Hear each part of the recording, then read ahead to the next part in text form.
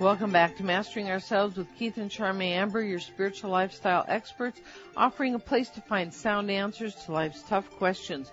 Don't forget to catch us Tuesday, Wednesday, Friday, Saturday, 7 p.m. Pacific, 10 p.m. Eastern on CRN, and Saturday, today, is a 2-hour show. That's even more fun.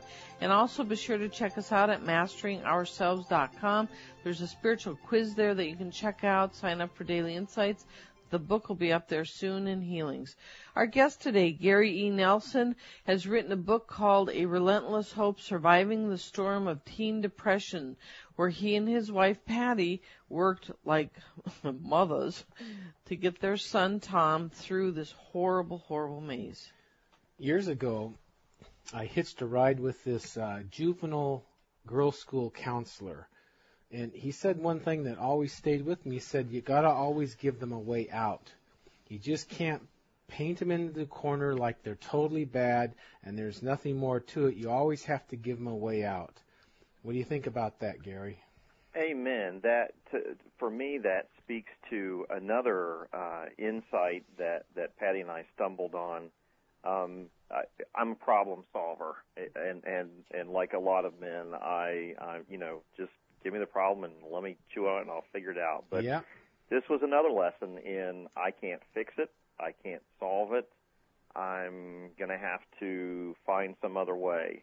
And the way out, so to speak, from what you're talking about, was when I stumbled on the idea of saying to Tom, what's your plan?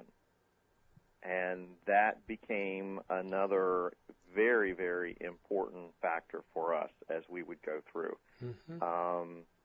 The first occurrence of that in a major way was as Tom was in high school, starting high school. That's when we went to the lowest of the lows, and he would spend many days alone in a dark room, wouldn't come out for anyone, his friends. We sometimes could get him out to try to do something just to keep him moving, but it was very difficult because school was just becoming more and more of a pressure and a wall that he was facing. And finally... Like on top of a pressure already that wasn't going away. Oh, absolutely, absolutely. It becomes incredibly overwhelming. That's one of the factors of depression for teens and adults. We take for granted the ability that we normally have to take a big problem and break it into small pieces. And with depression and anxiety, that's one of the first things that go, so that when a teen or an adult facing this starts to look at something, it just looks so big and huge that they say, oh my goodness, I'll never be able to do that. Why bother?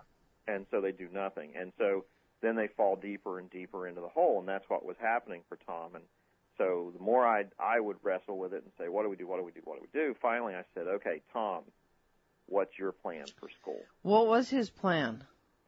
One of the most courageous things I've ever heard a child do. This was a child that finished middle school, the 8th grade, as a member of the National Junior Honor Society, okay? He looked at me and said, Dad, he was in 9th grade at this time. He looked at me and said, Dad, I want to go back to the 8th grade and see if I can get a running start and try high school in 9th grade again next year. Now, I remember what... Wow is right. That's character. Isn't that amazing? I mean, because I remember what it was like going to school and seeing children that were held back and how painful that was. And to think that he was going to do that, I just couldn't fathom. So we talked to the schools and the principals, and they were like stunned. They had never heard of this before. Wow. But he had been such a good student, and none of them knew him because he had never been in any trouble, so he'd never been in their offices for trouble. They said, sure, why not? So we tried it, and it did work for a while. It did take some of the pressure off, and he went back to 8th grade and just kind of got back moving again and going through the routine and things, and it helped, but it still didn't work the next year in terms of getting him to be able to stay in the 9th grade and work through that way. So, right. But the idea of your issue was a way out, and what that kicks for me is the notion of challenging the teen with what's your plan. Right. And that's critical. Get them thinking. You're listening to Mastering Ourselves with Keith and Charmaine Amber, your spiritual lifestyle experts. We offer a place to find sound answers to life's tough questions. Our guest today is Gary E. Nelson. Gary and his wife Patty worked very, very hard with their child Tom to get him through teen depression. The book is called A Relentless Hope. And don't forget to catch us Tuesday, Wednesday, Friday, Saturdays, 7 p.m. Pacific, 10 p.m. Eastern on CRN. So I know of this story of this guy, and he had spinal meningitis when he was 7 months old. Wow. And we did a regression on him, and what it was he was actually, in former lifetimes, he and this lifetime, his mother, they were married. In this lifetime, his father and mother were married, and he couldn't have her. So he wanted to die. He wanted to self-reject, and it didn't work. But that's what that was all about, and it relieved him and helped him deal with later issues to realize that. Okay. These are the sort of things that can also be underneath depression. Always with something like depression or anything, there's underlying soul level lessons that are driving the depression, something that we need to learn that we're having a hard time doing, and it just gets so big and so overwhelming, depression comes in. So, Gary, I don't know if you quite go along with my belief system, but, I'm going to tell you what I got when I tuned into Tom, your son, and why he went through what he went through. Okay. Okay? Okay. So I'm there, and I'm experiencing a past life where he was thoroughly in love with and attached to his mate. And this lifetime, he couldn't fully have that person and possess that person. Some would call a soulmate from before. And he wouldn't face and release it and let go, so he went deep into depression, which is an indication of how much he was in love with that person and couldn't bear to let go. So that's a deep, deep, deep love. But as I understand it, as we evolve out of God, one of the levels we have to go out before it's like a rubber band, we go back into God, is we have to split. And it's like we were like male and female, and then we have to become whole as a individual unit without the other half kind of thing. And so a lot of times on some of us, it's extremely hard to let go of that other half that we're just, they mean everything to us. But as we go out one further level, it's more of a challenge to be whole without that crutch and without that special person. So that's the challenge. And once you do that and get okay with it, then you start going back into the Godhead. That's how I understand it. Okay. It's a little different from my understanding, but you're using words that are meaningful for me. Mm-hmm. Certainly, soulmate, and I work with lots of folks around relationships in my line of work as a pastor and pastoral counselor, and yep. And Patty and I oftentimes will talk about the fact that we feel privileged that feel like we have found our soulmates in one another. Sure. And the other thing that I did talk about in the book was that I think a major part of the healing for Tom was his meeting his now wife, and I think they began a bond as soulmates and continue in that. Yep. I don't think that would have been able to happen or work had he not been able to let go whoever this other person was, which is what he worked through when he was going through his depression, because that opened the door to his current wife. Okay. All I can do is say, all okay, right. And that sounds like a conversation for Tom, because 10-4. There are aspects of his story that he certainly has shared, and some that it was interesting because when I talked about finally writing the book, and we were in some ways going to try to write it as a dialogue, and that just didn't work. And when he read the manuscript, he said, "Yeah, this is good. This is accurate." He said, "Maybe I'll just have to write my own sometime." Yeah. But we also found he forgot a lot. Yeah. There's a lot of what's written in the book that, as he read it, it was painful for him to remember some, and for myself as well. But we did find that there were. You remarked before about my asking him what could Patty and I have done differently, and he said we could have pushed more. He forgot how hard we pushed. Yes. And so there's a lot of the journey that he'd have to speak about for himself, I think.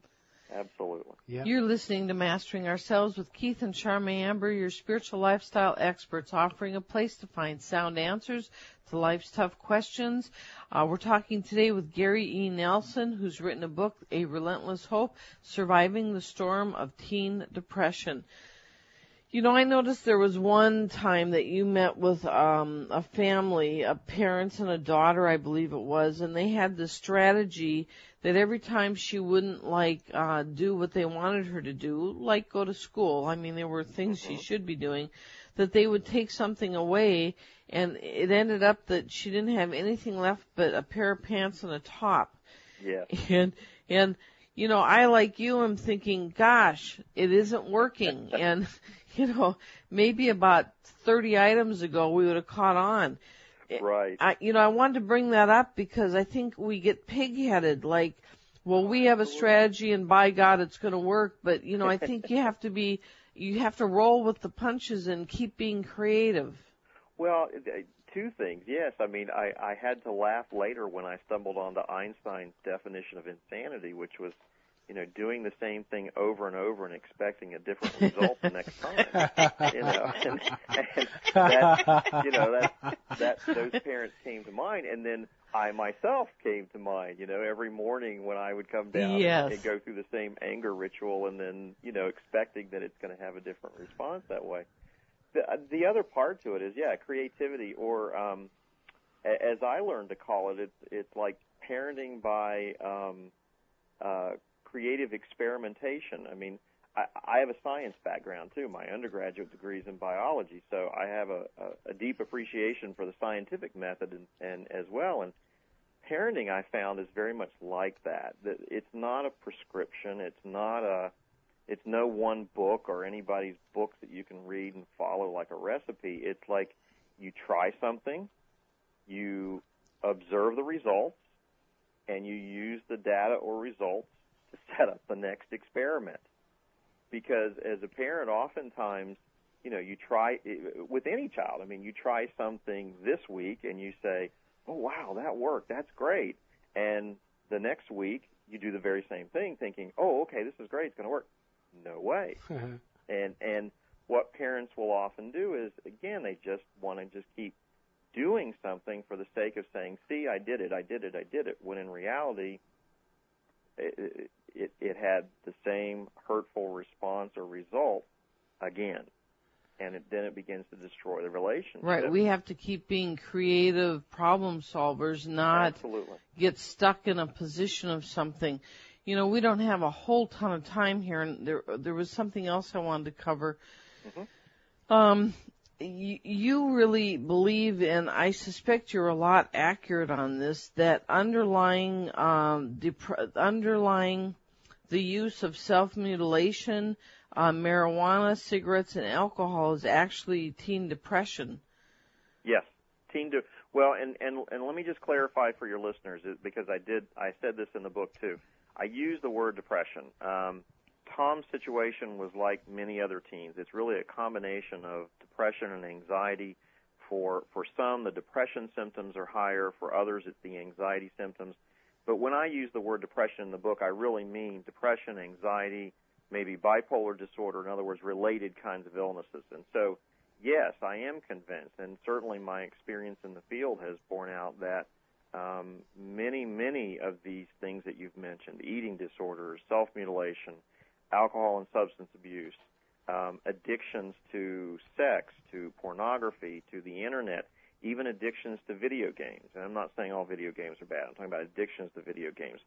That underlying those are oftentimes these kinds of mental health issues. Absolutely. Yeah. these activities or behaviors are forms of self-soothing that people will look for. And do you think there's a lot of parents that aren't paying attention close enough and they're missing the signs? Oh, my goodness gracious, yes. That's one of the reasons, again, for the book. The book is not, and my trying to get the word out there, it's not just to say to folks who have teens who are depressed. It's to say, to look to other parents and say, hey, because a lot of teens, if not, I have to say most of the teens that would come to my office or get dragged to my office, and most other counselors' offices, that they don't walk in the door with someone saying, oh, they're depressed. They usually walk in the door because they're in some kind of trouble. Right. They won't get off the internet. They're having some other kind of behavior problems Drugs, out here. alcohol, whatever. Exactly. And so then it's as we begin to peel off those layers that very, very frequently then, and the same with adults. I mean, I can ask someone, if there's a family history of depression, and they'll say no, and then I'll say, is there a family history of alcoholism? And they'll say, oh, well, Aunt Jane and Uncle George and, my grandmother. And so you quickly start to see that that adults and teens use these to self-medicate. And okay. They're dangerous. Break time. You're listening to Mastering Ourselves with Keith and Charma Amber. Thank you very much for being with us tonight. Our guest is Gary E. Nelson, who's written the book, A Relentless Hope, Surviving the Storm of Teen Depression, of which we have a little bit more after the break. Stay with us. We'll be right back.